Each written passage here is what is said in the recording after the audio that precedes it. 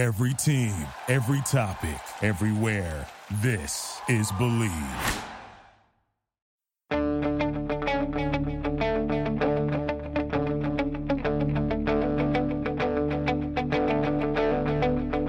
Ich warte seit Wochen auf diesen Tag und tanz vor Freude über den Asphalt. Als wär's ein Rhythmus, als gäb's ein Lied, das mich immer weiter durch die Straßen zieht. Komm dir entgegen. Hello and welcome to Gegenpressing, the German football podcast from the Football Grad Network. I'm your host, Bryce Dunn, and as always, we'll start off the podcast by going over the Bundesliga results. So on Friday night, we've seen Borussia Mönchengladbach 1, Freiburg 1. Then into Saturday, we had Augsburg 3, Hanover 1, Stuttgart 1, Hoffenheim 1. It was all level at half-time between Wolfsburg and Dusseldorf. That one ended up 5-2. Yes, 5-2. Then RB Leipzig won away from home against Schalke. The late kickoff game on Saturday was Hertha Berlin 2, Borussia Dortmund 3, keeping pressure on the top. Into Sunday, we've seen the early kickoff, Bayer Leverkusen 1, Werder Bremen 3. Eintracht Frankfurt won 1-0 against Nuremberg.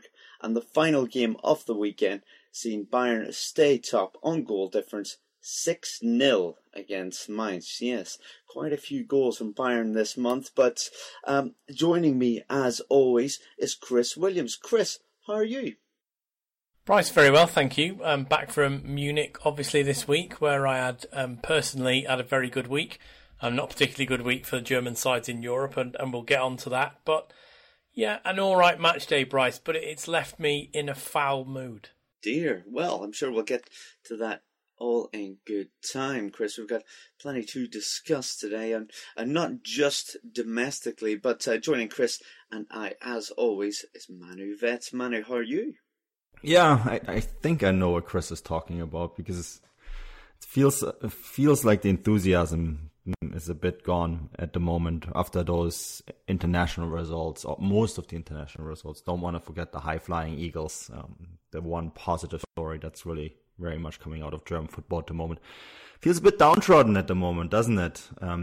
This match day didn't really help much, and then the midweek performance, while it was great for Liverpool, what a fantastic performance by them, it kind of shows some of the ailments that are plaguing German football at the moment. And I think, given that this is an international match break, it's going to be an interesting one to discuss this week on what's actually ailing German football, rather than recounting for the X amount of time the exciting title race.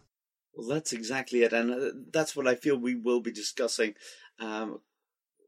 Quite intensely at the start of the podcast before we do move on to any of the domestic topics. But joining Manu, Chris and I, is somebody that we were all saying we're a little bit surprised he hasn't been on here before, and it's taken us this long to get him on here, is Andy Wales. Andy, thank you very much for coming on the podcast. And for anyone out there that doesn't know who you are, shame on them, but fill us in a little bit on what you do and what exactly your interest in football is. Hi, Bryce. Yeah, thanks for having us on. 120 episodes before you get to me, something like that.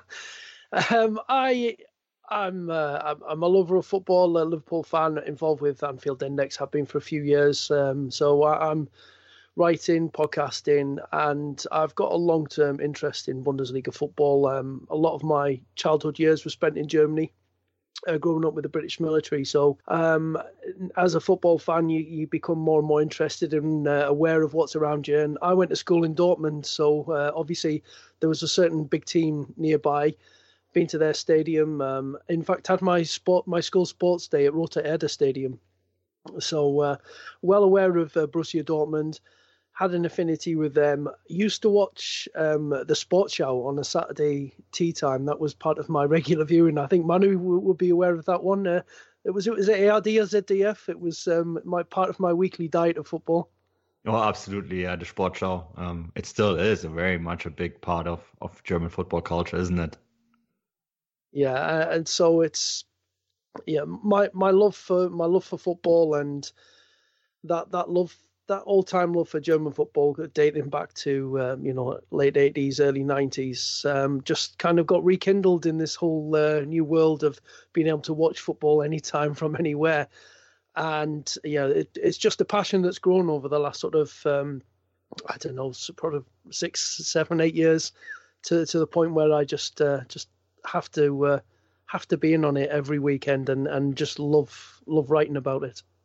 Yeah, as do we all. And you're absolutely right, Andy. We are very lucky these days to be able to watch football from all around the world, no matter where you are. But as Manu kind of touched on, Chris, a little bit, we're going to talk about the state of the Bundesliga sides in Europe. It was a rather bad week for the three sides. Schalke, Dortmund and Bayern. But let's start off. We'll take it a little bit case by case. It was three Premier League sides that did knock the three German sides out. We'll start off with Schalke Man City, because I feel that this is possibly the least surprising of the knockouts. 10-2 on aggregate against Manchester City.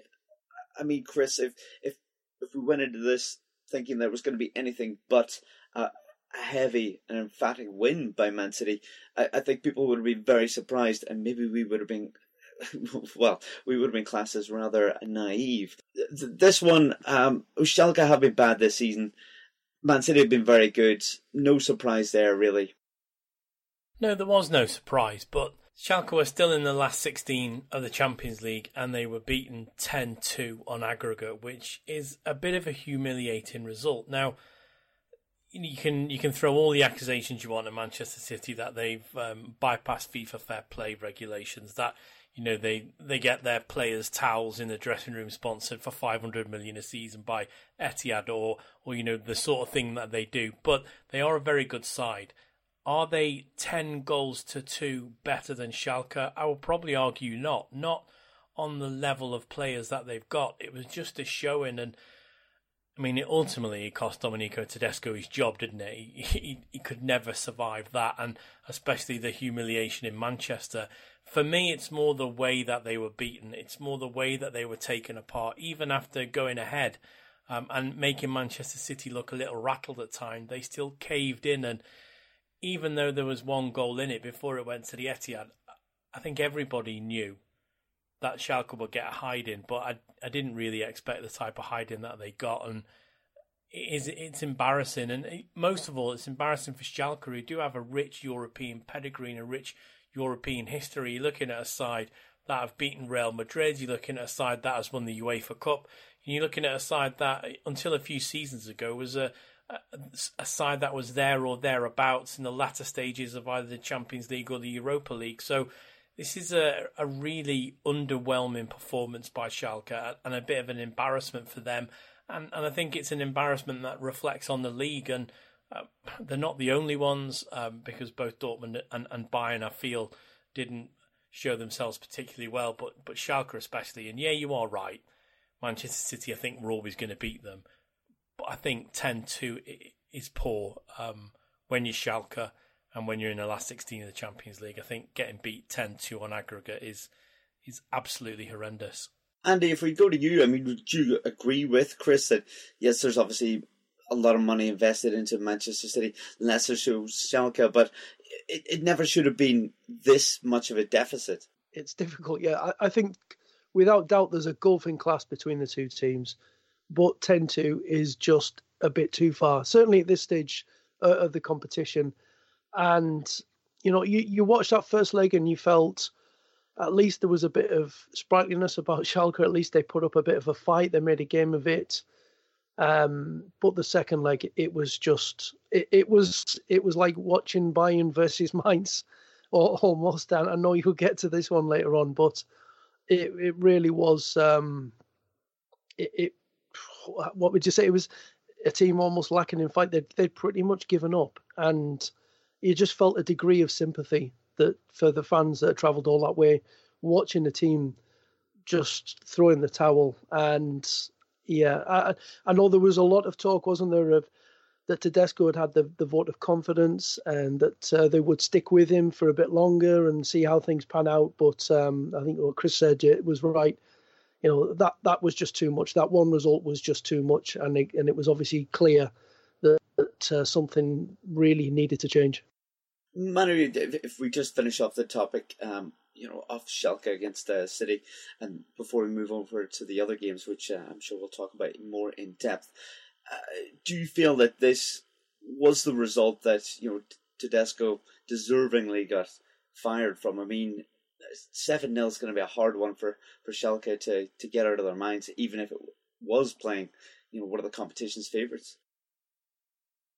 I think this is an embarrassing result. End of story.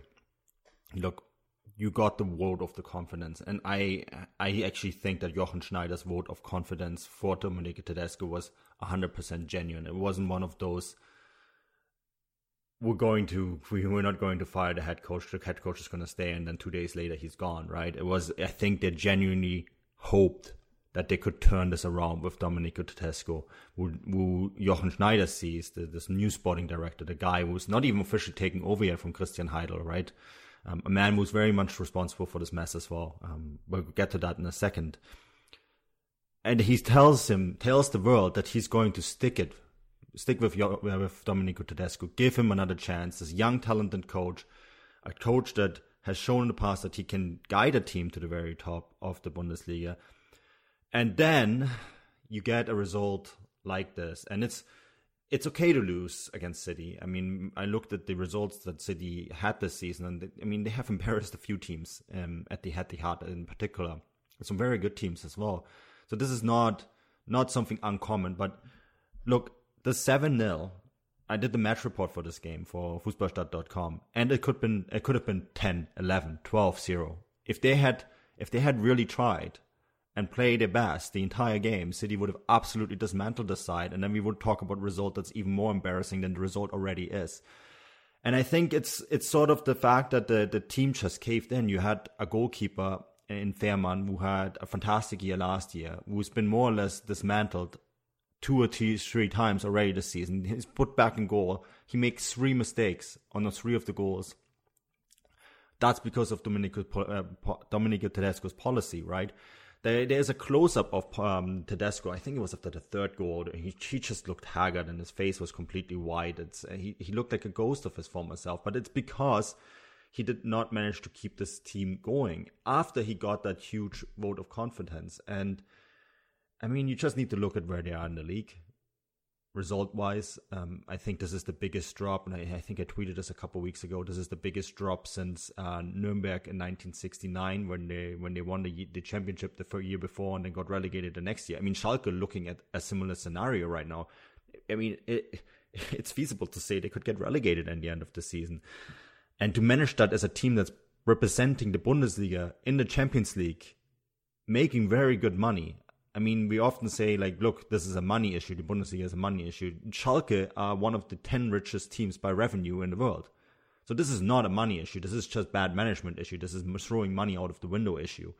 Because you should be able to be competitive. There is nothing wrong with going out against City. But to do it 10-2 in aggregate, when the aggregate should have been much higher, actually, is very embarrassing. And I think that is something that you as a club, and maybe many clubs in the Bundesliga, I mean, we look at Schalke, they weren't able to retain Leon Goretzka, they weren't able to retain Max Meyer.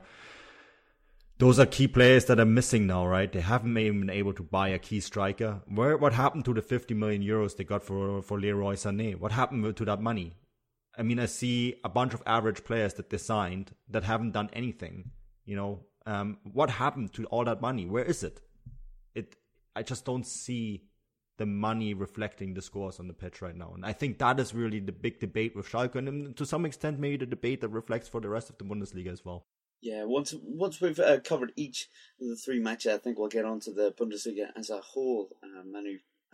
That 7-0 defeat was the biggest loss for a German side in Champions League history, unfortunately, for Schalke. But Andy, let's talk about one of the other games. Dortmund obviously took on Tottenham Hotspur, and they would have expected probably a closer encounter than a 4-0 aggregate loss.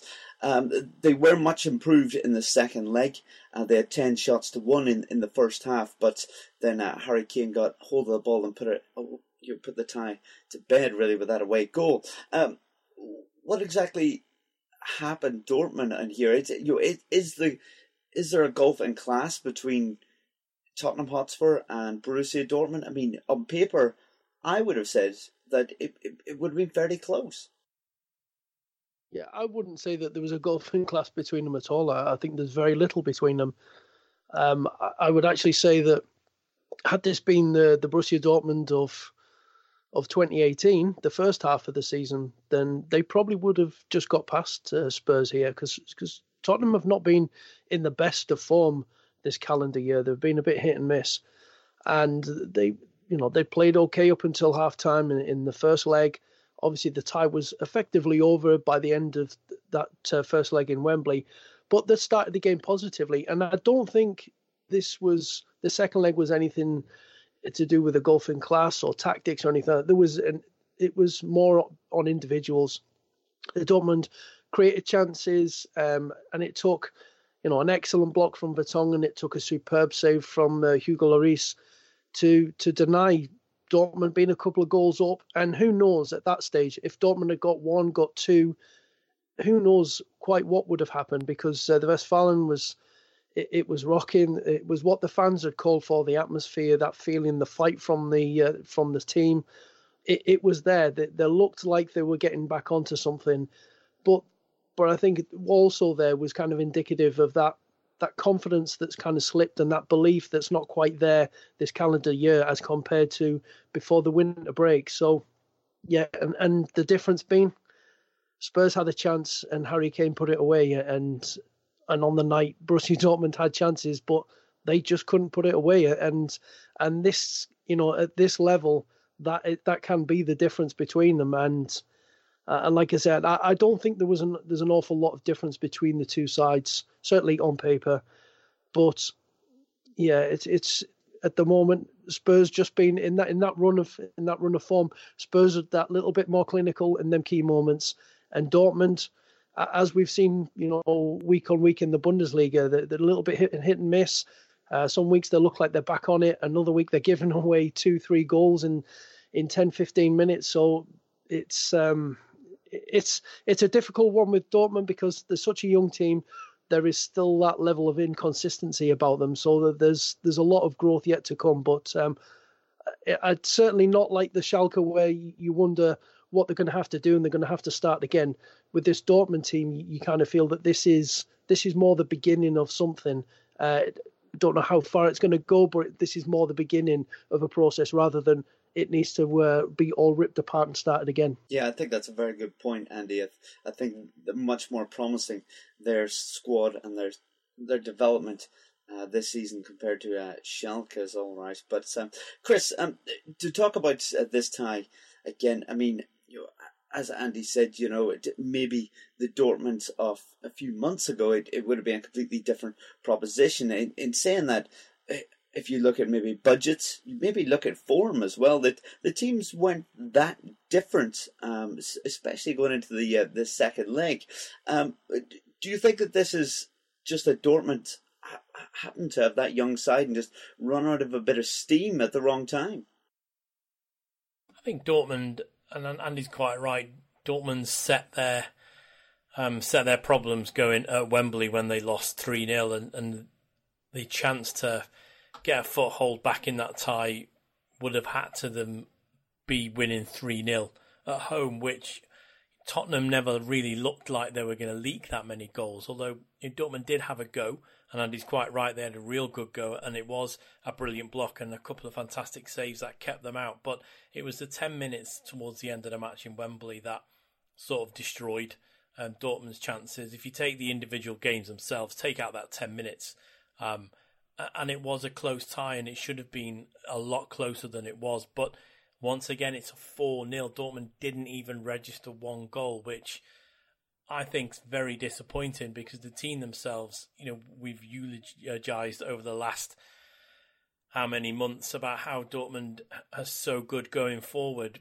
Tottenham very cleverly identified that Jadon Sancho was a problem and sort of marked him out of the game at times, and then they'd done the homework with the rest because it came down to it. Tottenham had one pretty much one chance and Harry Kane put it away, while Dortmund had wasted chances before that. And that's been a bit of a problem that Dortmund have had of late, is scoring goals. But over the two games, over 180 minutes of football, the gap between these two sides isn't 4-0, and that's what makes it more disappointing. I'm not saying Tottenham didn't deserve to win, because they certainly did. Over the two games, they played a lot better, and you can say that in the Westfalenstadion, that all Tottenham did was absorb the pressure, wait for that one opportune moment, and they were very clinical, and that's an exceptional away performance in the Champions League, and you can only commend Tottenham Hotspur for that, because they did play a very good game. But from a Dortmund side, not even getting one goal is poor, and maybe it was a hark back to some of the performances last year as results stand, not on the way they were played, because they're very two different styles of management, two very different attitudes, and Dortmund have improved massively in all competitions than when they were under Bosch and Stoger. So I don't think we can say it's a similar performance, but taking it results based on their own, I haven't seen an improvement when it comes to the final stages of this competition. We can't forget that they absolutely battered Atletico Madrid in Signal Iduna Park, and then they only lost to them slightly away from home.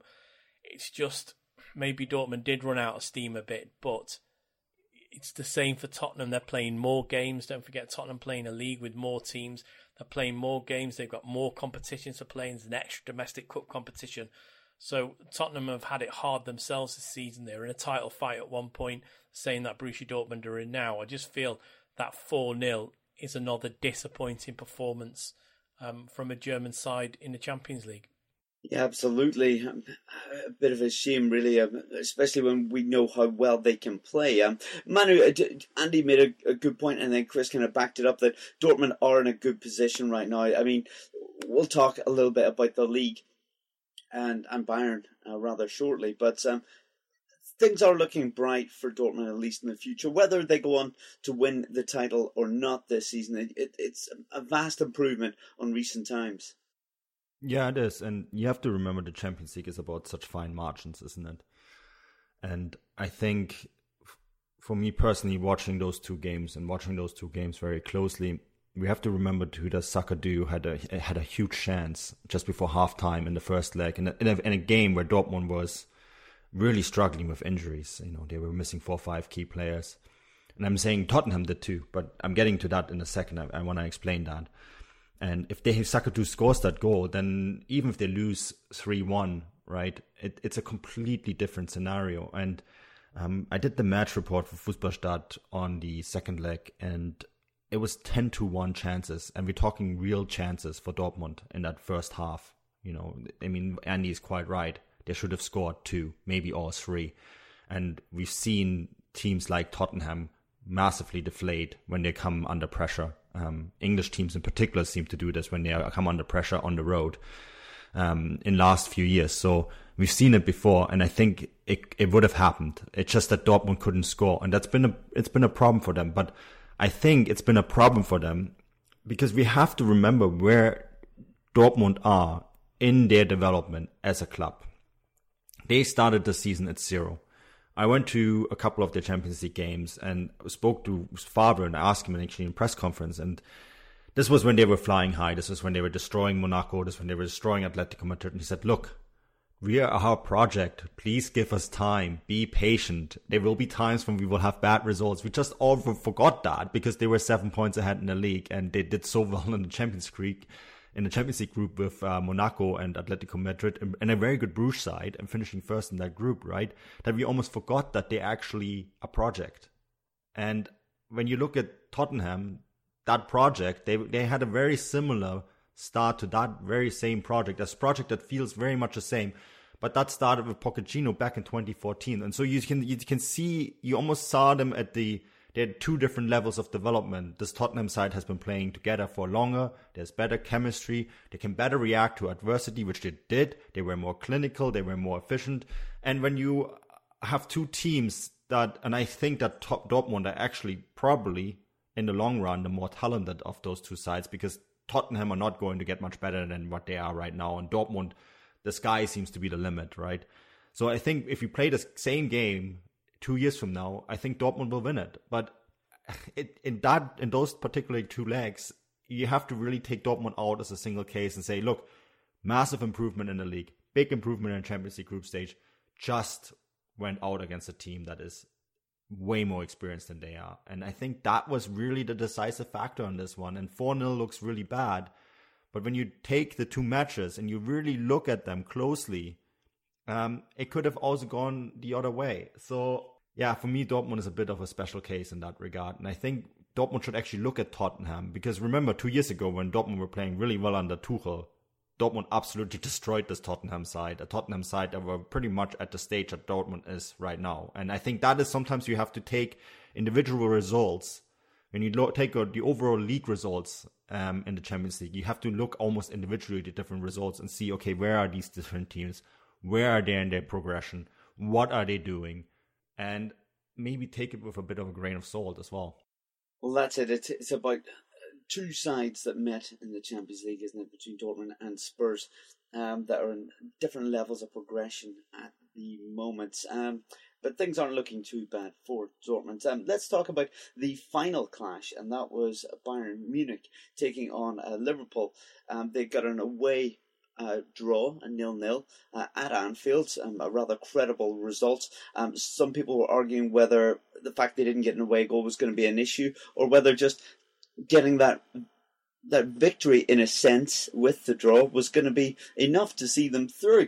Unfortunately, on the night, it wasn't. It ended up 3-1 to Liverpool. And let's go to Chris. Just because you were there, Chris, I'm going to start with you and just say, I mean, was this a bit unexpected? Were Bayern that bad, or were Liverpool just that good? And do you think there's a golfing class between these 2 sides then? Some good questions there, Bryce. Let's take it back to the first leg, where I think Bayern were phenomenal in their defensive approach. And I think Niko Kovac really played a very good European away game. Stopped Liverpool from scoring. I think I mentioned it at the time a couple of weeks ago. Liverpool should have probably scored 2. Sadio Mane had an excellent chance, as did Mohamed Salah on the back post, but they weren't taken. And for the rest of the fixture, Bayern were in control and they were quite comfortable. But fast forward to last Wednesday night in the Allianz, or the Wednesday that's just gone, and it was a shock. Now, obviously, from a personal stance, I'm a Liverpool fan, and I was exceptionally happy. And when Van Dijk headed in that second, I was on my feet in the press box, and normally I don't do that, but I didn't care because Liverpool were winning away in the Champions League. So sometimes I just throw that to the wind. But as a Bundesliga journalist, it was sad to see, because I think everybody had expected Bayern to attack Liverpool. And okay, they got a goal back through Joel Matip, but Robert Lewandowski was poised to tap it in anyway. And when that goal was pulled back, there was a change in the atmosphere in the stadium, and I did actually think, as a Liverpool fan, this isn't particularly good now. Bayern are going to go on and get a foothold, but they failed to do that, and Klopp was just patient, and Liverpool were very patient, and then they just picked Bayern off at the most opportune moments. It was quite funny because Manuel Neuer was asked on the Tuesday when I was there in the press conference, is it something that Bayern have noticed that, Salah's failed to score in his last 8 games? And Manuel Neuer said, no, Liverpool can score from anywhere, especially set pieces. They can score through Van Dijk and Matip. Now, I thought maybe he's a bit kind to Matip and he was thinking of his old Schalke friend, but Van Dijk most definitely. And then he popped up and outjumped everybody and nodded in that goal. And then Liverpool were quite in control from then on. And obviously Salah picked out Mane, who headed in, got behind Hummels. I felt Neuer was in the wrong position. It was just I tried to avoid swearing on the show, but it was a shit show by Bayern in the end. I thought they were terrible for a home team in the Champions League, a team that's got through to the semi-final for the last couple of seasons, a team that won it not that long ago, 5 seasons ago. I thought it was really poor. And was there a golfing class? I think there was in the end. I think maybe Liverpool's run to the final last season gave them a lot more experience as a club away from home. and as a club that have been tested, and that's something I'm going to get onto later. I think that Bayern are the architects of their own downfall at times, especially in the league and what they've done to the league at times, and the way that the league looks at them, is that they just couldn't match a Liverpool side on the night that was indefinitely better than them at times. And I think it could have been more had Liverpool really pressed, but 3-1 is all that Liverpool needed at the end. And I spoke with Klopp at the end, and he was very, very happy, as you would be if you were Jurgen Klopp and you just won 3-1 in the Allianz. But Niko Kovac came in, took 4 questions and left, and he looked pretty pale, not as pale as Tedesco, but he looked pretty pale and he looked pretty unhappy, and you could see why. And even when I left the stadium 2 hours after, there were still fans milling back, and the Bayern fans weren't happy at the way they played, and they weren't happy at some of the things that Robert Lewandowski had said about the coach, because he was complaining that Bayern were too defensive, but he didn't even manage a shot on target for Bayern in 180 minutes of play, and he spent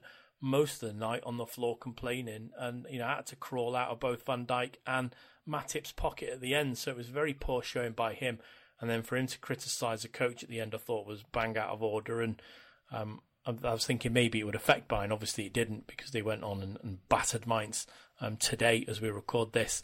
But Champions League wise, I thought it was a poor performance at home in the Allianz, where I think Bayern should have been favourites, because it was 0-0 and they had the crowd and they had everybody on their side. So it was a very poor performance for me by Bayern. Yeah, definitely set alarm bells ringing for Bayern. Maybe not as much as Dortmund, but certainly, or maybe not as much as Schalke with that defeat. But there's definitely concerns there, and that is for the first time in 13 years that no German side has reached the quarterfinals of the Champions League. Andy, let's go to you. Let's have more a discussion rather than the particular games. Let's talk about the Bundesliga in Europe. What exactly is going on? I mean, things are not looking positive, apart from Eintracht Frankfurt, obviously, but we're going to leave them out of the equation just at the moment. What is it the Bundesliga needs to do to maybe develop? I mean, we're seeing lots of English sides go through. We're seeing, the Spanish sides are fairly consistent in being there, and Juventus always. What is it Bundesliga need to do to catch up with, the Premier League on this instance anyway? That's the maybe not so much the $1 million question as the what would be something like the $2 billion question. It's I know Niko Kovac talked about money and Liverpool spend compared to Bayern and things like that, which I think for many people will probably be a bit of a tough one to take, and a slightly bizarre one as the amount of dominance that Bayern have had and their financial muscle compared to anybody else in the Bundesliga, and the fact that they've took advantage of a lot of very smart free transfers over the past few years. But I think, if you're looking at the moment in terms of the difference between the Bundesliga and the Premier League, is the obvious one is money. And you see the amounts of money that the Premier League teams spend, on transfer fees, on wages. And it's a tough one. It's a conundrum, because if you want to be financially healthy, then you don't necessarily spend that kind of money. But if you want to be competitive, then you've got to spend it, and it is a difficult one. It really, really is. And I think if the Bundesliga suddenly throws away what it's about to go chasing the Premier League in terms of spending money, fritting it away, who knows where that could end? I mean, it's not that long ago that Borussia Dortmund were on the verge of folding. That they were spending money they didn't have. They were making some very poor financial decisions, and it took Bayern helping them out financially. It took Signal Iduna to, putting money in as well for them to rebuild the club, and they've become financially very stable. And the model that they're on, they're unlikely to be winning the Champions League. Let's not be glib about it. They're unlikely to be winning the Champions League in the next 10 years, unless we have one of them kind of freak seasons where all the big powerhouses maybe go out early or play each other and get out of the way, and we end up with a shock, a surprise winner. It's it's a very, very difficult one. There's no magic answer. I mean, you look at it as well, that the amount of money that the Premier League have spent over the past 10, 20 years, and it's La Liga who have been dominating the Champions League over the past decade. And it's predominantly through Real Madrid and Barcelona, who again spend copious amounts of money. So the obvious one would be you've got to spend lots of money, and in terms of the Bundesliga, Bayern are really the only ones who are capable of matching the Premier League teams and the giants of La Liga in terms of that kind of revenue. So it is a difficult one, and it's, as much as I want to see the Bundesliga teams do well in the Champions League, I also don't want to see them throwing away the model that they've got to start chasing and start racking up the debts that Premier League clubs have got in chasing that kind of a method. It is a bit of a conundrum. Yes, it is. Manu, I feel we need to go to you for your opinion on this as well. I mean, is it simply that the Bundesliga needs to find more money? And if it does, then how exactly do they go about that? Do they get rid of 50+1, or is it more to it than just that? No, don't get rid of 50+1. I think that would just destroy the league. I think it would open the door to investors that have not the interest of football at their heart. We have too many examples of that in German football already, where it just simply didn't work out. So I think that is not the solution. I think a couple of things that Andy already addressed, and while he was talking, I actually pulled up the financial numbers of the Bundesliga, and the revenue this year was 4.42 billion euros. That's $5 billion US. That makes them the second largest soccer league in the world in terms of revenue, and the third largest league in the world in terms of revenue altogether in sports. They are behind the EPL and the NHL. Keep in mind, the NHL has a lot of teams, so that's why the revenue there is very high. Today's sponsor is brought to you by Nature Made, the #1 pharmacist-recommended vitamin and supplement brand. Nourish by Nature Made is a personalized vitamin regimen that removes the guesswork of selecting supplements that are specific to you. Backed by 45 years of science, delivered right to your doorstep, and costing on average less than $2 a day. Nourish is your one-stop shop for customizable supplements. Visit nourish.com to get started today. It wouldn't be the holiday season if there wasn't candy, right? Celebrate the holiday season with the Holiday Crush. They've sprinkled candy with a holiday theme and fun-packed challenges every week for 5 whole weeks, finishing on January 4th. The more challenges you complete, the better your chances of unwrapping delicious rewards. So, are you ready to crush the holidays? Play the Holiday Crush now. Download it from the App Store, Google Play, or Windows Store for free. Terms and conditions apply. I don't think money is the issue, to be honest. I think there's a couple things that are going on here that we have to kind of keep in mind. Andy addressed some of them already.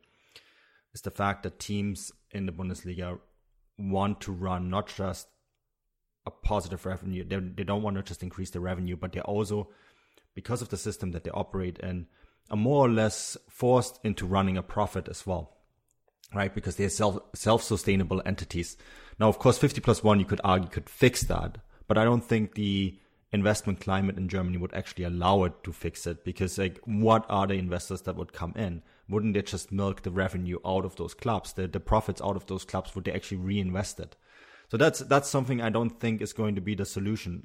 I think the Bundesliga, in some ways, and this will sound odd, is the downfall of the Bundesliga over the last few years is due to its success. The fact that the league is so closely matched to the Premier League. I saw there was a very interesting interview of Ian Rush in Kicker before the Bayern-Liverpool game, and he said the reason why Bundesliga players do so well in England is because the leagues are very similar in terms of playing style, in terms of the physicality of the game, the terms of the quickness of the game, and their stats that back all of this up. So, of course, EPL teams, they will go to a place like Mainz and buy the best players from there, right? they don't do that with Villarreal or Sevilla or with some of the lower teams in Italy, because the goal in those leagues is much bigger even than it is in the Bundesliga. The Bundesliga, like the Premier League, is probably the only big league in Europe where the first, okay, today was a bad example because Bayern smashed Mainz 6-0, but where the first can be defeated by the last team in the league. You don't have that in any of the other leagues. So because the Bundesliga has this model where they have to make money, they're almost a victim of their own success because they can't compete with the Premier League, yet that's the only competitor for them, right? Because other than the English Premier League, the competitors are Juventus Turin and the two Spanish clubs. The rest of the teams are not really competitors for Bundesliga teams either. So that means that you have a team like Schalke, they make it to the Champions League and all the best players go somewhere else, right? And you don't necessarily have that with Sevilla. They're much more able to retain some of their best players. So they can win the Europa League 3 years in a row because they can build something. And I think that is something that has to be kept in mind. It's almost like the leagues are too close. And how will the Bundesliga shut this off? That's a very good question. Maybe an environment needs to be made outside of Bayern München. You know, they can't be the only club that will retain their best players. I think Dortmund are going to try to do this, but their current path towards making this happen is buying young players and selling them with a profit.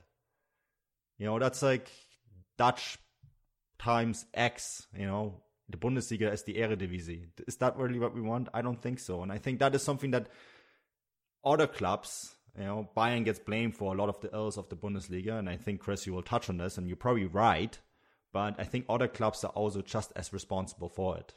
Yeah, and with that, I think we need to go to Chris. Now, Chris, do you agree with the fellas as to what needs to be done with the Bundesliga? And is it an issue further down the line than just the likes of the Champions League sides that we've mentioned in Schalke, Bayern and Dortmund? I think I was quite refreshed this season because teams like Dusseldorf and teams like Mainz had maybe shown a little bit more of a steely-eyed approach when they were playing against Bayern. But over the last few weeks, I feel that, well, since the start of the year, I feel that that's regressed. And it fills me with sadness. Not because, you know, Bayern are top of the league. I don't care about that. I care about a close title race and a close title fight.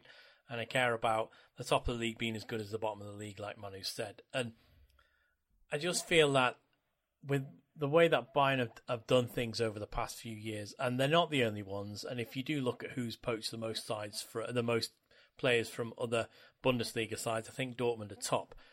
But if we just go back 10 years, Bayern have taken the best players for either free or for very little, and that only weakens the league as a whole.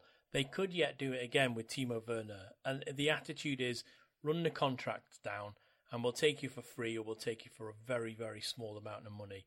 And that hampers the league. And that's not me speaking. That's a guy from Mainz who I was speaking to on Twitter earlier. That was his response for that. I put something up and he came back and he said that Bayern's approach is that you either run your contract down and join us for free or you run it down as low as possible.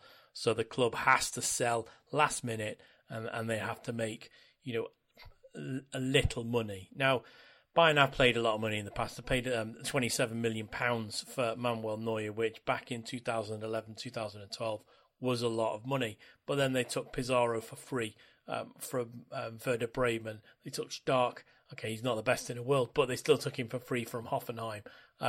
They took Mario Götze for a lot of money. But then pinched Robert Lewandowski the season after, along with Sebastian Rode, and then it's filled a similar void. Look at Joshua Kimmich; he went for £7.65 million, which, you know, he's an exceptional right back and central midfielder. Now I know Stuttgart had something to do with that because they bought and sold him straight away. So you can see there's other clubs not helping themselves. Sebastian Rudy and Sandro Wagner and Nicolas Süle arrived at the end of last season, until the season before, sorry. Last season for a combined amount which wasn't that much money. Nicolas Süle is an exceptional player.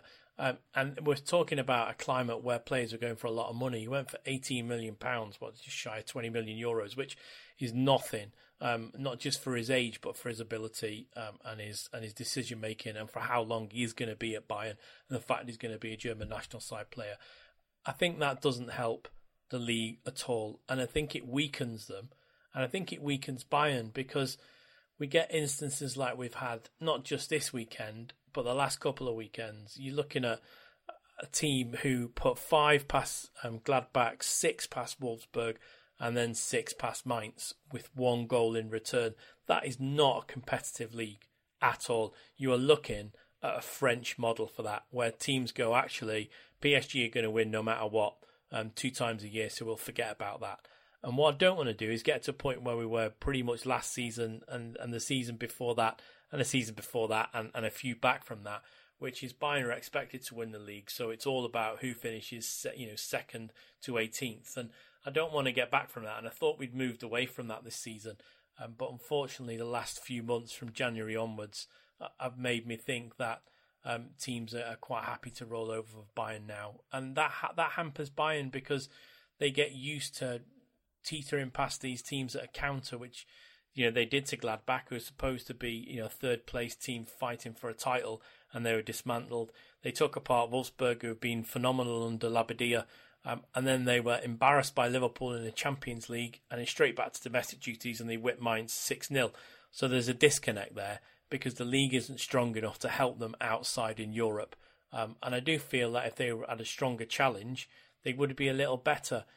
Now, I know they've been in the last 4 for the last couple of seasons, but they haven't been able to take that jump to the final and maybe to win it, which is, I think, where Bayern should be.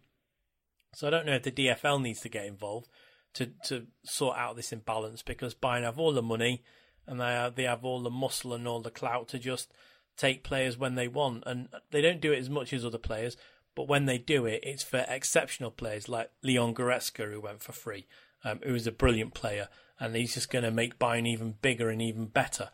And I know they're in a transitional period, and they will go through a transition, and this summer's key for them. And Bryce, I spoke to you off this pod, and I said this summer's key for Bayern. Now, either Bayern become challengers or they become Arsenal. And by I mean when they become Arsenal, they get linked with multi-million pound players, and they just go and sign some kids. January, they were linked with Lucas Hernandez and Callum Hudson-Odoi for a lot of money, 70 million here, 40 million there. They backed out of it. That shows to me that Bayern do not like spending money, and they're quite happy to just pinch the best players for the least amount of money from the league. And I think that devalues the league, and I think it devalues Bayern. So I think Bayern need to get their hands in their pockets and make some purchases this season to really take them forward in the Champions League. And I think if they don't, if they go back to this model that they know, where they'll just pinch Timo Werner for really cheap from Leipzig because he's running his contract down, I think that's a poor show for Bayern, and they get everything they deserve in a Champions League, not just for next season, but for the next few seasons. Strong words from Chris Williams there, but fairly just, I think. But let's talk about something a little bit more positive for the Bundesliga in Europe, and that's Eintracht Frankfurt. Andy, we've seen them do exceptionally well, great performances in Europe this year. I think many people surprised. I mean, they're the first team in a long time, it seems, to take the Europa League so seriously from Germany. A 1-0 victory over Inter Milan away from home, with Jovic scoring early doors, was exactly what they needed, and then they were able to see the game out. They'll face Benfica next. They've been something rather special, a bit of a revelation in the Europa League this year, haven't they? Do you feel that they can go all the way? Absolutely. They've been a breath of fresh air, not just for what they're doing on the pitch, and the manner in which they're doing it, the fans as well. I think that's something. I spoke to Felix Tanzut a couple of weeks ago, and compared it to FC Köln when they went to London, they took all the fans with them, and they were going to enjoy it. That's what they were doing. They were going to go and they were going to enjoy themselves. Whatever happened, they were going to have fun. They were going to enjoy their experience, because they hadn't been in Europe for over 20 years. Frankfurt, their fans coming, they're going to enjoy it. They're going to go out there. They're going to have a lot of fun. And to go with it, they've been performing on the pitch, and it really has been a breath of fresh air. And it was while the Bundesliga still had teams left in the Champions League that Frankfurt were being touted as the Bundesliga's best hope for a European trophy this season, because you've got to say, you watch the way that they play, and there won't be any teams in that draw, regardless of who you can pick out. There will be nobody in that draw they'll be wanting to face Eintracht Frankfurt. The way that they play, they've got some exciting young players, and I don't want to bring this down now, but the point that Manu made about teams coming in and picking off players, and I think this itself could be something. You talked about Dortmund looking to retain players. I think this summer really could be a test of the ambition of Eintracht Frankfurt. Do they really want to push on from this? Because Kovac had gone, and there was the whole Super Cup thing at the start of the season, and people worried about does that mean Frankfurt, that that little spike of success is over and they're on the way back down. But no, they've really pressed forward. They've been impressive, played some really good football. They're an exciting team to watch. They've got the sense of excitement just surrounding them. And the likes of Jovic and Haller and Rebic, I do wonder whether this summer could be a question of their ambition. Do they want to press on from this and keep pressing? Because they could easily end up in the Champions League next season, because they're not far away and they're a team in form, and you certainly wouldn't back against them doing it. So, and for me, this is going to be the key thing this summer. Can they retain them players? Can they build upon this squad? Can they push forward? Or will this just be a flash in the pan, and next season we worry about what's going to happen to them because they've allowed clubs to come in and handpick their best players and take them away, like Manu has said with other clubs. So they are a breath of fresh air. They have been exciting, but I do have that slight bit of concern for what happens to them because of this success. Almost like Manu mentioned, the Bundesliga becoming a victim of its own success. I do worry that Frankfurt become a victim of their own success. Absolutely. It may be interesting to see in the summer just whether those players stay or go, and that is whether it's them that decide to stay or go, or whether it's the club. But Manu, Frankfurt have done very well, yes, in Europe, but things are looking very good for them domestically as well, as they push very close to Borussia Mönchengladbach for that Champions League spot. I'd be surprised if they don't get that Champions League spot now. I did the match report on the game in Milan, and I watched the game today against Nuremberg, and they only won that game 1-0, and I say only against Milan because they could have destroyed that team 5-6-0. I mean, they had so many 1-on-1, 2-on-1 situations where they just they seemed to pick off Inter at will.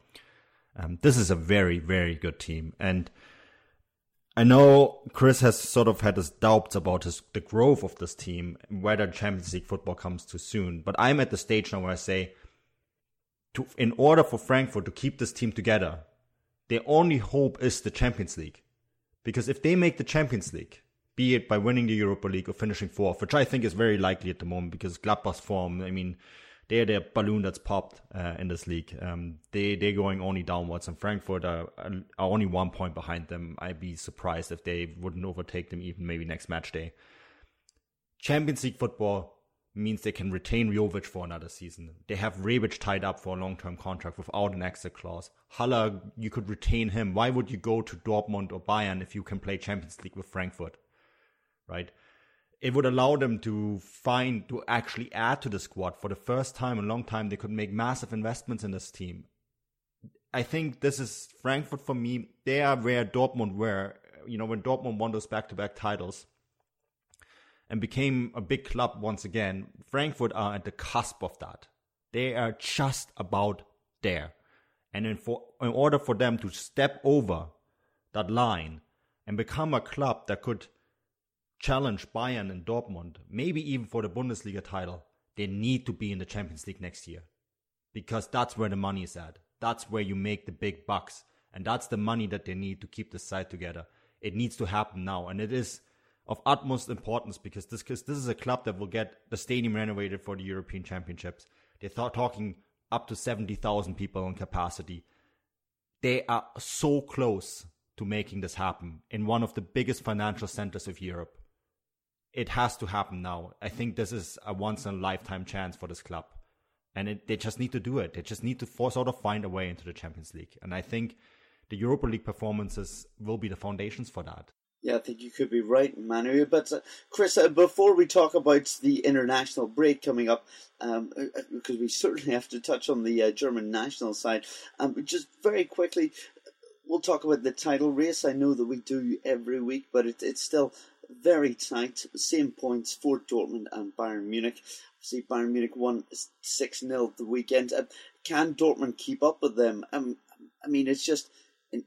It's insane the amount of goals that are being scored. I mean, 17 goals without reply in their last 3 games, Bayern. Can Dortmund possibly see this one out? Well, they keep going, don't they? I didn't think they were going to do it on the weekend against Hertha Berlin, but they found a way. Very, very late goal. Tremendous by Sancho and by Royce. They've just got to keep going. I said it was either last week or the week before.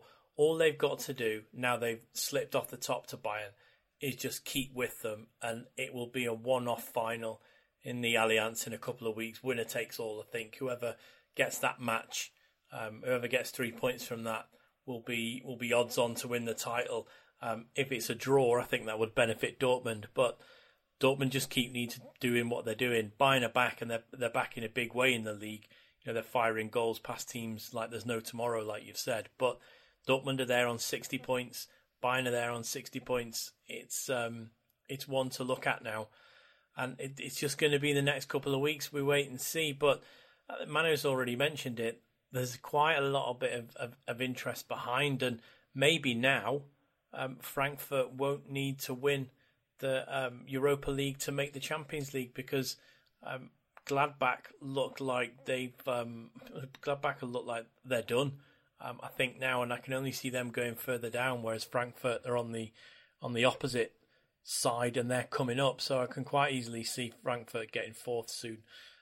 But they need to keep all of those players. But as for the title race, Bryce, it's still wide open between the two of them, and we'll see which side benefits from the international break the most when we come back on the next match day, because there's just no let up for any side now as we go into the final stages.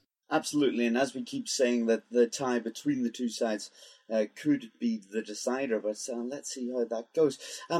I also said that we're going to speak a little bit about the German national team. So yeah, we're going into an international break.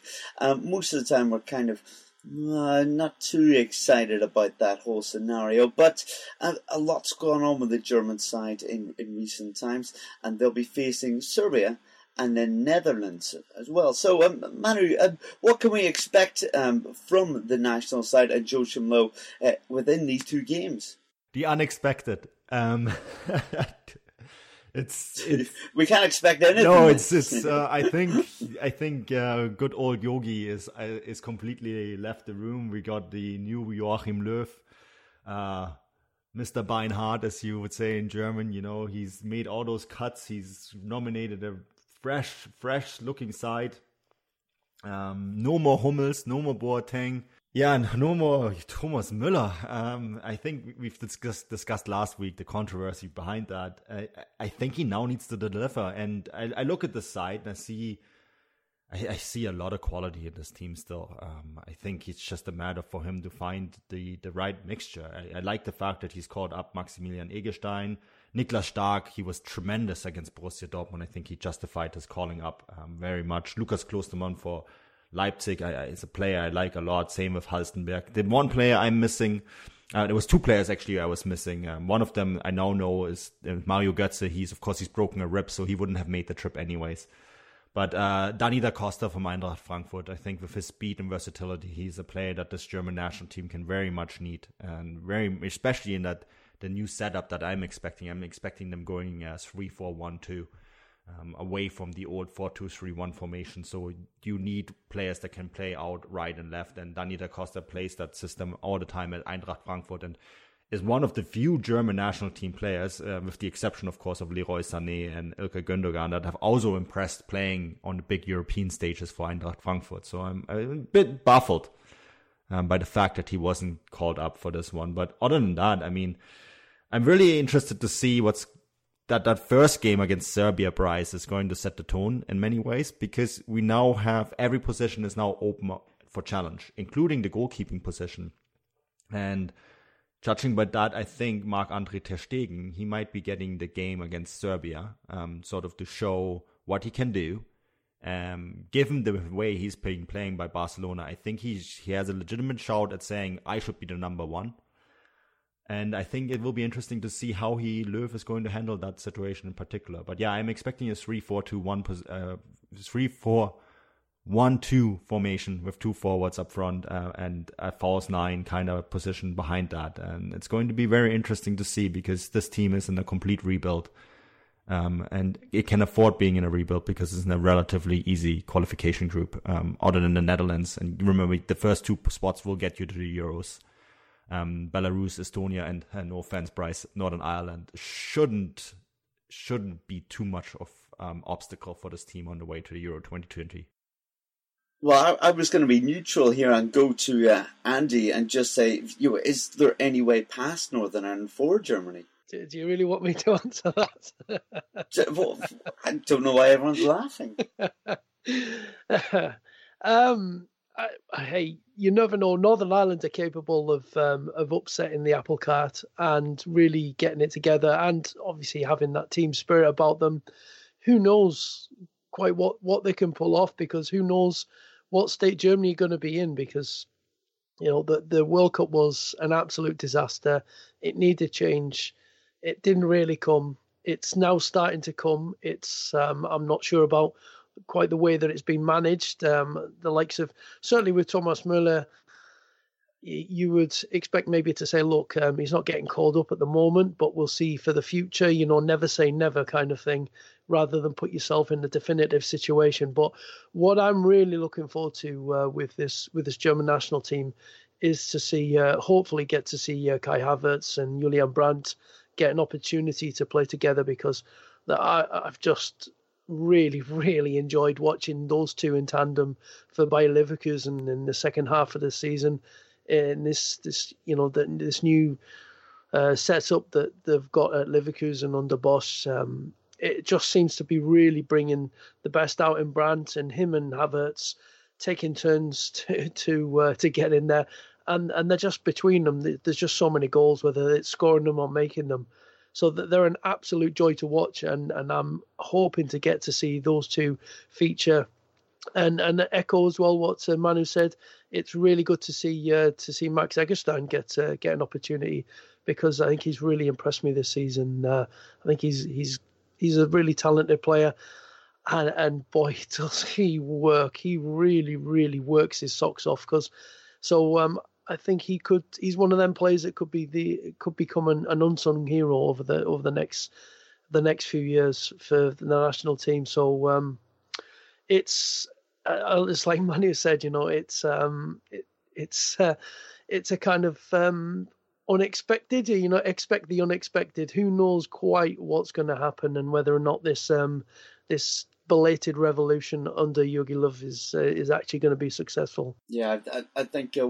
Well done, Andy, as well, for mentioning the players that you have with Eggestein and the Leverkusen boys. I think it's going to be an exciting time to see them in that national side. And even if Manu didn't particularly like your answer and says you're not allowed back on the podcast, I'll do my best to get you back on, because that was more positive than I expected for Northern Ireland. But guys, that more or less does it for this week. We've talked rather in depthly about the Champions League and what the Bundesliga needs to do, but I felt that we needed to touch on that. Everyone's a little bit down after it. But Andy, thank you very much for coming on the podcast. If anyone wants to hear any of your stuff or read anything by you, I mean, where should they go? Where can they find you? Maybe on Twitter, or where else? If you're interested in anything by me on Twitter, at Andy Armchair is where you'll find me there. And I do write a regular Bundesliga column for WFI called the Bundesliga Zeitung. So yeah, if you're interested in my musings upon the weekly happenings of Bundesliga football, that's where you'll find me. Very good, and yeah, we'll make sure to get you back on rather soon. Thank you very much for coming on, Andy. Chris, an international break, does that mean that you get a bit of a break? Yeah, it does. I'm going to enjoy it, Bryce. I don't really know what I'm going to do.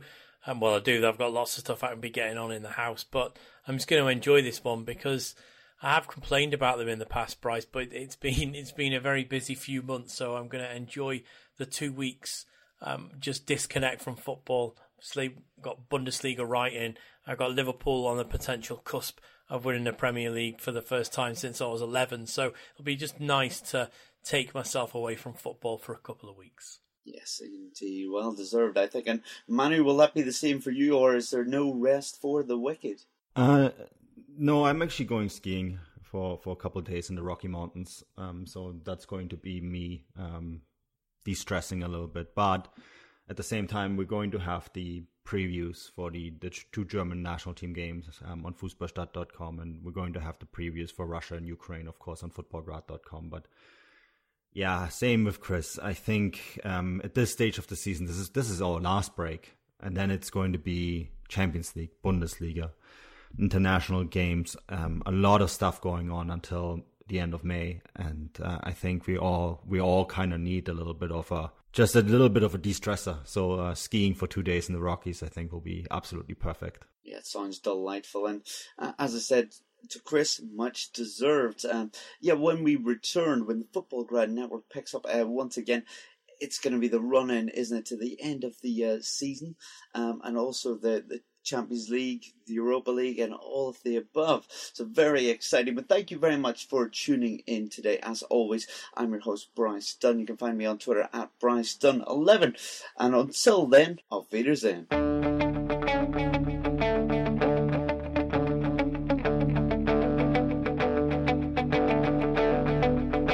Ich warte seit Wochen auf diesen Tag und tanz vor Freude über den Asphalt. Als wär's ein Rhythmus, als gäb's ein Lied, das mich immer weiter durch die Straßen zieht. Komm dir entgegen, dich abzuholen. It wouldn't be the holiday season if there wasn't candy, right? Celebrate the holiday season with the Holiday Crush. They've sprinkled candy with a holiday theme and fun-packed challenges every week for 5 whole weeks, finishing on January 4th. The more challenges you complete, the better your chances of unwrapping delicious rewards. So, are you ready to crush the holidays? Play the Holiday Crush now. Download it from the App Store, Google Play, or Windows Store for free. Terms and conditions apply. Thank you for listening to Believe. You can show support to your host by subscribing to the show and giving us a 5-star rating on your preferred platform. Check us out at Believe.com and search for BLEAV on YouTube.